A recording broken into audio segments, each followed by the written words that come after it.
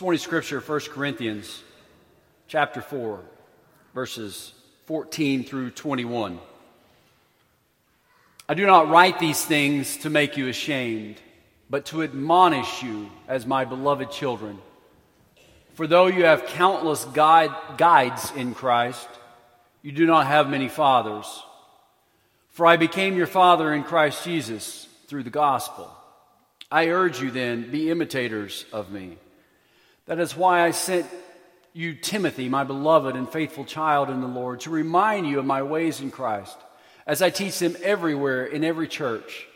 Some are arrogant, as though I were not coming to you.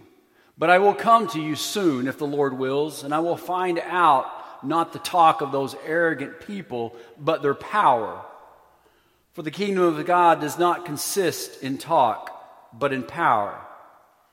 What do you wish? Shall I come to you with a rod, or with love and a spirit of gentleness? The word of God. Let us pray. Heavenly Father, Lord, as we again open your word this morning, we pray, Lord, for your Spirit to guide our hearts and minds, that he would help us to understand these words of Paul that can be difficult for us to be able to digest, Father. And Lord, we pray that we would see a change, Father, that we could pattern our lives according to what Paul is encouraging us all to do so, Lord, and that you would be glorified in that. And may the words I speak be not of my own, but be of you. For it's in Christ's precious name we pray. Amen. So we have and are looking again at Paul's writings, in particular the book of 1 Corinthians. And we have seen Paul's writings as we went through the book of Romans before this. And something that stands out to me in a lot of Paul's writings is his use of metaphors.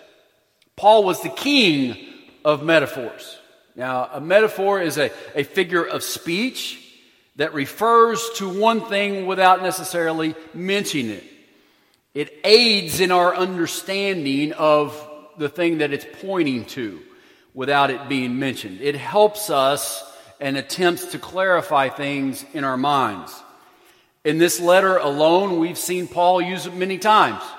We've seen him refer to himself as a servant of the church, a slave to God, a steward of God's mysteries. In chapter 3, he used the farmer metaphor. Remember that? When he says, I planted and Apollos watered.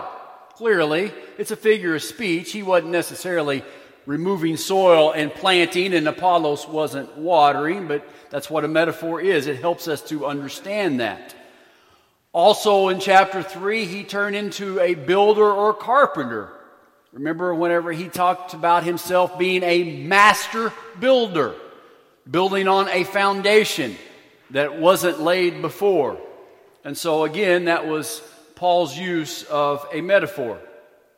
This morning, we are going to see that again. Anyone have any idea of what the metaphor is going to be this morning?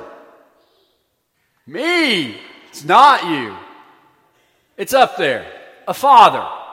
A father. And so we're going to see that play out as we go through this passage this morning.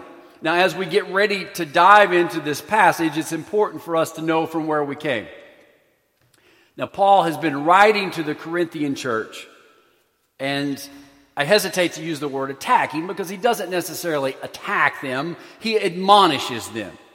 He warns them of how they are acting and the fact that they had a great deal of arrogance and conceit, and that was building up within them and showing itself in the way that they acted. And so he was exhorting them to change. And we saw that play out basically through the first 3 to 4 chapters in this one. And then we saw it reach a crescendo last week. And we saw it reach that pinnacle last week where he just lets them have it with both barrels, so to speak. And he did so by using sarcasm. And if you don't read that passage and understand that he was using sarcasm whenever he was writing to them, then you're not going to understand that passage at all. But that's what we looked at. He wrote to them that out of conceit, they had reached some spiritual level that even he nor none of the other apostles had reached. Clearly, he didn't mean that literally. he knew that actually the opposite was true. The apostles, their spiritual adulthood or the level that they had reached was greater than what the church at Corinth had reached. But nonetheless, he wanted to demonstrate them through the use of sarcasm that they weren't correct in their understanding. So after he blasted them last week, and he reached that emotional crescendo in his writing, then he begins to tone it down just a little bit this week. But you're going to see that this toned down version doesn't last long. We'll be jumping into the 5th chapter next week, and you're going to see he comes right back after. And he jumps right back on top of the situation and dealing with the problems at the church next week. But this morning, it's a little bit toned down, and the nature of it is a little less aggressive. Verse 14, I do not write these things to make you ashamed, but to admonish you as my beloved children. So as we go through this, those of you that have children, think of whenever you're correcting your child, and we're going to go directly to that in a few moments, but it's a lot in the same manner. He deals with it in the same manner that we do as parents, as physical parents or fathers or mothers of our children. He just let them have it. And then he cools off a little bit here. And he says, I don't write these things to make you ashamed, but to admonish you as my beloved children. Now, this whole first part of verse 14 can be a little bit confusing because he says, I don't write these things to you to make you ashamed. Now, the word shame is interesting. And as I've said before many times, shame's not necessarily a bad thing, right?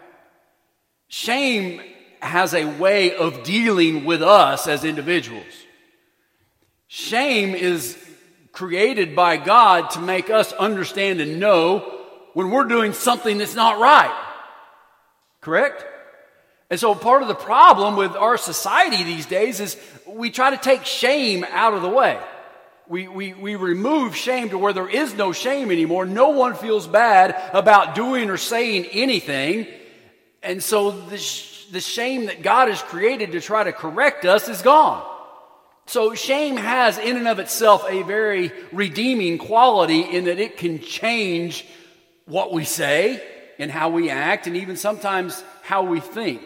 So I don't think that's what Paul is trying to say here. I don't think that he wanted to totally remove this idea of shame from the situation. It's very clear that he wrote to the Corinthians because they needed to change the way they were going about being Christians. They needed to change the way that they were acting and the things that they were saying as far as being a Christian and how to move forward. He wants them to feel bad about what they're doing and saying. He just let them have it last week. Clearly, that wasn't Paul's point. This idea of or notion of changing their behavior was directly what he was trying to accomplish, especially in by last week's passage. But at the same time, you notice the tenor of this passage. He didn't want to berate them. He wanted them to understand what they were doing was wrong, but he didn't want to berate them to the point where they felt like he didn't respect them as people, as brothers and sisters in Christ. I mean, people can be so berated and offended that it sort of pushes them the other way, right? They really don't want to be a part of whatever it is that you're trying to change. So there's a delicate balance. And Paul, we see him playing out that delicate balance here in the middle of chapter 4. I think he was telling them that he didn't want them to think that he would lost all respect for them, that he didn't respect them as human beings, as brothers and sisters in Christ. Remember, he was doing this, writing them about these things for their own benefit. And I think that can sometimes get lost in the discussion. He was wanting them to correct their behavior, but he wanted them to correct their behavior because he cared for them. And part 2 of this verse clarifies this a little bit, where he says, I'm not berating or I'm not trying to make you ashamed to the point that I'm pushing you away, but I'm admonishing you as my beloved children. I'm giving you this advice. I'm telling you that you should do this and shouldn't do that because I love you.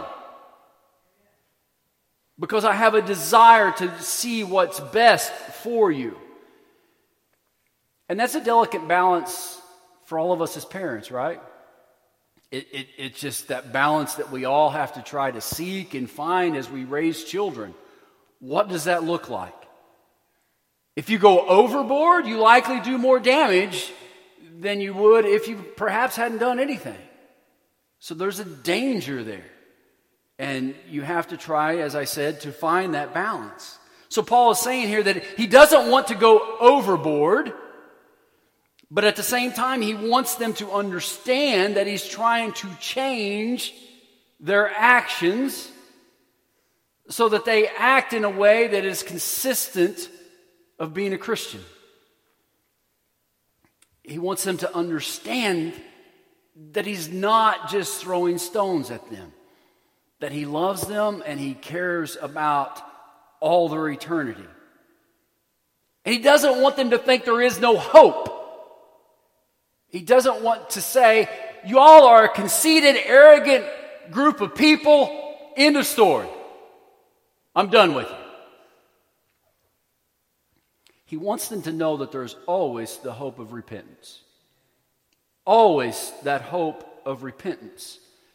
Now we will see as we progress throughout these next few chapters that the exhortations may change in gravity and they may increase given the circumstance. But he never withdraws this idea or notion that there is hope for repentance. So while the words may ramp up, the actions may become more egregious, there is still that hope of repentance that is always there and always exists in every exhortation, no matter how harsh it may be or seem. Because that's the ultimate goal, right?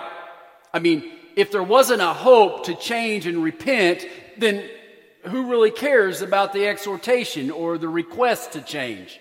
There would be no desire to do that.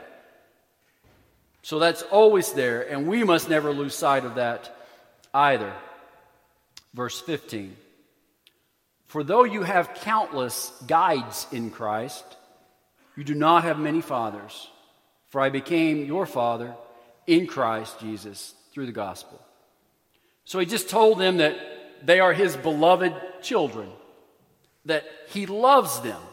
And then he continues to build on that metaphor. And he builds it by contrasting two sets of people. Two sets of people that give advice to this church. Though you have many guides, you have very few fathers. There are many people that give advice, right? There are many people that think that that's their calling in life. Just going to give advice, whether you ask for it or not, right? The Corinthian church was no different. There were a lot of folks in there that were giving advice. They were believing that they were guiding that church in the direction that they thought best. We really don't know where their hearts were, but we're going to see later that Paul's going to come and he's going to look at that. They were just people who had opinions on what they thought was right. And they were quick to tell each other and the church how they should act given a certain situation. They seem to care about those in the church. And that's quite normal. They seem to care. Thus, given the reason why they're always offering advice. In reality, there's one most important person in that guide's life. Who is that person? Me. Not me, but themselves. When you peel it all away, they just want you to do what they're telling you to do. because it's all about themselves. But he says, you've got a lot of voices out there, and a little bit later we're going to say, I don't know really where their heart is, but I know that I'm a voice as your father. I'm acting as your father. He's saying there's not many people that love and care for you like your father or mother. And we know that's true, right? I mean, I love this metaphor because it's so beautiful and demonstrates the point that Paul's trying to make so well. There's a lot of people giving you advice out there, and they're just associations. They're just guides. It's a lot of noise, but I'm giving you advice as a father would their child. I'm giving you advice because I love you. I want what's best for you. I want you to spend eternity with me in Christ Jesus. I'm more than just a friend or an acquaintance or just somebody you run into. He says, I'm your father. Now, he's not meaning that he's their physical father, ergo the metaphor, but he's saying that he was their spiritual father. That he was their spiritual father because he led them to the knowledge of Christ Jesus as their Savior. He shared the gospel with them. Now, clearly, he didn't lead everyone in that church at Corinth to Jesus, but he's saying, I was there when the church began. I've helped develop that church. He built on his own foundation. And he was the spiritual father of basically everyone in that church. He's saying, the advice that I'm giving you has nothing to do with my own desire to manipulate and make you do whatever I want you to do. My desire to give you advice has everything to do with eternity and your own well-being and goodness. He's saying, I love you and I want you to finish the race. I have no hidden agenda other than that. I want you to finish the race strong. I want you to finish the race on your feet. Now, fatherly admonishment or motherly admonishment can be difficult. I think everyone in here that's had children or been around children that you love dearly know that it's hard and can be trying. And as I said, there's a fine line between admonishing and damning, right? Hugs and kisses and words of affection are nice, but oftentimes they don't work. It's just the way we are as human beings. And sometimes it's a sliding scale. And that scale slides based on the level of danger the child is entering, right? The admonishment for breaking a toy is probably going to look a lot different than the admonishment for a child throwing a temper tantrum and running right out into the middle of a busy street. The latter's probably going to leave a mark. And the latter probably should leave a mark.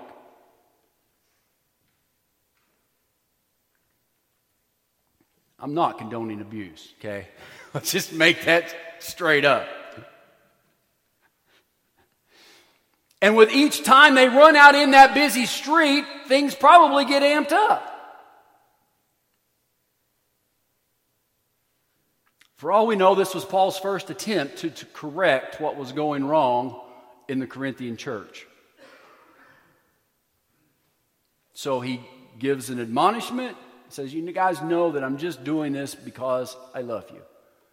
Now, if they disregard this, jump right back in, it's going to get more difficult. And that sliding scale is going to become greater and greater and greater as he attempts to change their conduct. We do the same things with our children. The first time isn't much, the second time maybe more, and as they continue to endanger their lives, then the admonishment becomes more severe, and the punishment becomes more severe. He was certainly stern with them, but nonetheless, he makes sure that they know that they love him, or that he loves them. Paul's dealing with spiritual admonishment. It's a little bit different than the admonishment that we have with our children, isn't it? I mean, we try to do everything in our power to make sure they draw their next breath. What's more important? Ponder that. And your answer will depend based upon the amount of faith that is within your heart. What's more important? Is the spiritual life and well-being of your child more or less important than their physical well-being? It is. It is. But what's more difficult for us to do? Is it more difficult for us to spank their bottom when they run out in the middle of a busy street than it is for us to correct their behavior spiritually when they're doing things that you know aren't good for their spiritual well-being in all eternity? The latter, right? It just is. Part of it's our own hearts coming into play in this. Part of it is we look back and we think, I did and acted a lot like that. Right? It makes it hard. And I don't know how I would have acted if somebody had come to me and said, Scott, you need to stop. What would my reaction have been? Well, when my child is running out in the middle of a busy interstate, do I look back and think, well, I did that when I was a kid, so I'm not going to say anything to him? No! That's foolish. That's silly. It's the same way with spiritual admonishment. Eternity is far more important than the 80, 70, 60, 50 years we walk this earth. And if we don't understand that, then it's our lack of faith and belief in Jesus Christ. Paul could have very easily said, you know what? I held the coats of all the guys when they drug Stephen before me. I cheered them on as they stoned him time after time after time until he died. Who am I to correct these people in this church? He didn't say that. Because Paul was a different person at the time he wrote this letter than what he was at the time he held the coats that for those who were stoning Stephen. And he knew that because he loved them and loved them well, that he had to worry and care about eternity because nobody else was. These guides that they had their own agenda. So, moms, dads, brothers and sisters, all of us, it is our duty to be spiritual fathers to each other. It's not just a Paul thing. It's not just a me thing. It's our responsibility out of love for each other.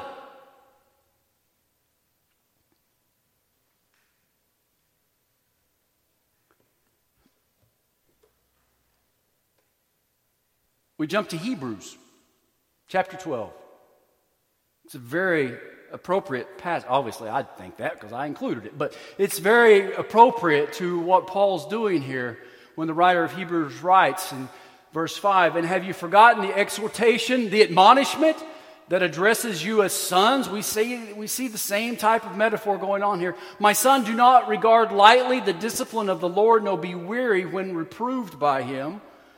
For the Lord disciplines the one he loves and chastises every son whom he receives.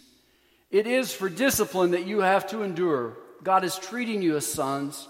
For what son is there whom his father does not discipline?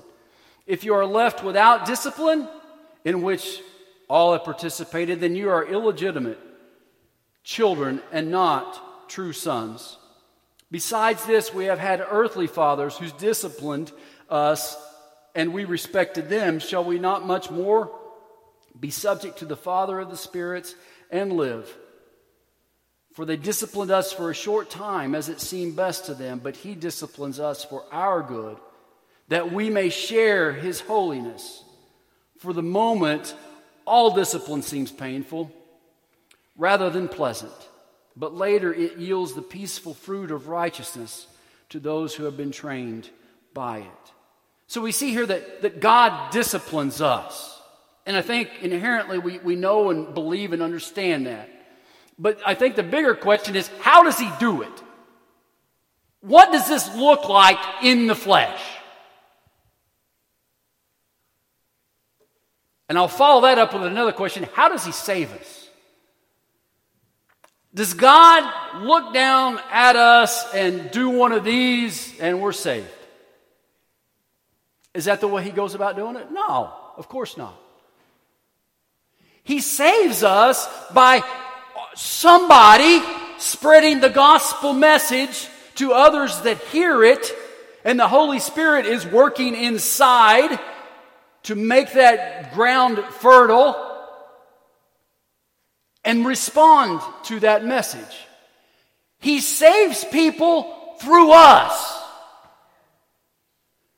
So then how does he go about disciplining people? Does he just do it the same way? How does he make us see that we're on the wrong path? Same way. The same way. Without Paul, do you think the Corinthians had any idea what they were doing was wrong? No. Not a clue. The discipline of God requires us all to pick each other up. Make sure we know we love each other most of all. And that was the point he was making in the passage this morning. The same way we don't allow our children out into the busy street, we don't allow them to go down a path that's going to lead to destruction without telling them about it. I think that God disciplines in the same way he saves, in and through us all, each and every one. Back to verse 16. Paul says, I urge you then, be imitators of me. Act as a Christian the way you see him act, he says. He encourages them to follow his ways instead of those guides. Now, clearly the distinction's there. He doesn't want them to act like he acted before he knew Christ. In verse 17, he says, I even sent Timothy. That is why I sent you Timothy, my beloved and faithful child in the Lord, to remind you of my ways in Christ as I teach them everywhere in every church. So he sent Timothy prior to this letter, so this is his second attempt, actually, to show them the errors of their ways and what it meant to be a true follower of Jesus. And so then we remember back in the sarcasm that last week, the sarcasm that he used. He was telling them to follow his example. You recall he said, you all are kings. We could only wish that we've reached the level of maturity that you all have reached. He didn't really mean that. So he was telling them that being a true follower of Christ didn't mean to put yourself first. It meant that you suffer, that you go through times of hunger, that you serve others, that you put others first, was the point that he was making to them. That you hunger and thirst, that you are beaten, that you're slandered. And you certainly aren't kings.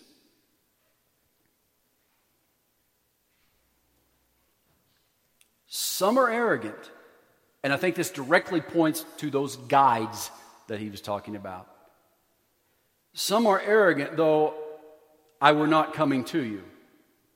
So we have these arrogant group, again, that I said I believe that are these guides that are always giving advice. So what else are they telling? Not only they're giving advice to those in Corinth that basically everything that you're doing is okay, don't worry about anything, all goes, but they're saying, and where is Paul? Where's he at? You want to follow him? I don't see him around here, do you? So he's saying they're so arrogant, they're saying that don't listen to me because I'm not there.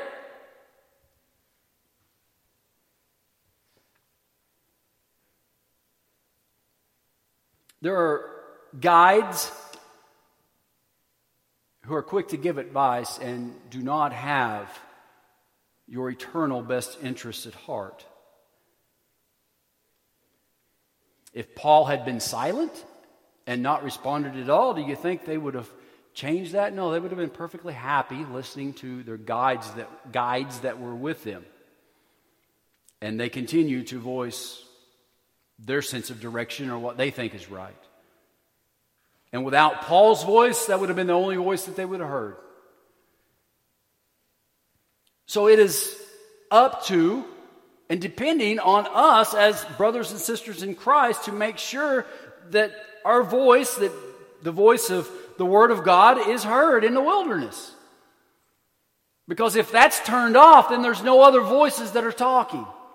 Just those that say what they want. Paul says, even though they say I'm not coming, verse 19, I will come to you soon, if the Lord wills.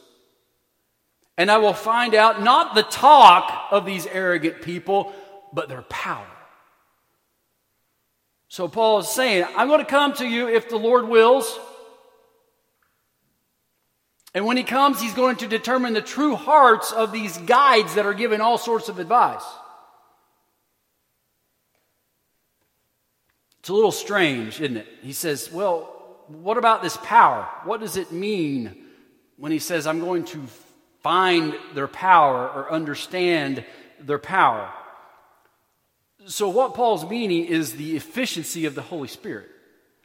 They claim to be godly. They claim to know God. But he's saying, when I come, I'm going to find out the work of the Holy Spirit in these people's lives that are giving you the wrong advice. If they are true followers and have the Holy Spirit in their lives, then their actions will be consistent with their words in working in and through Christ Jesus. And within this passage, I think, is an intimation that Paul really doesn't believe that these people that are giving them advice are really Christians. But he doesn't go that far. He sort of tiptoes around it.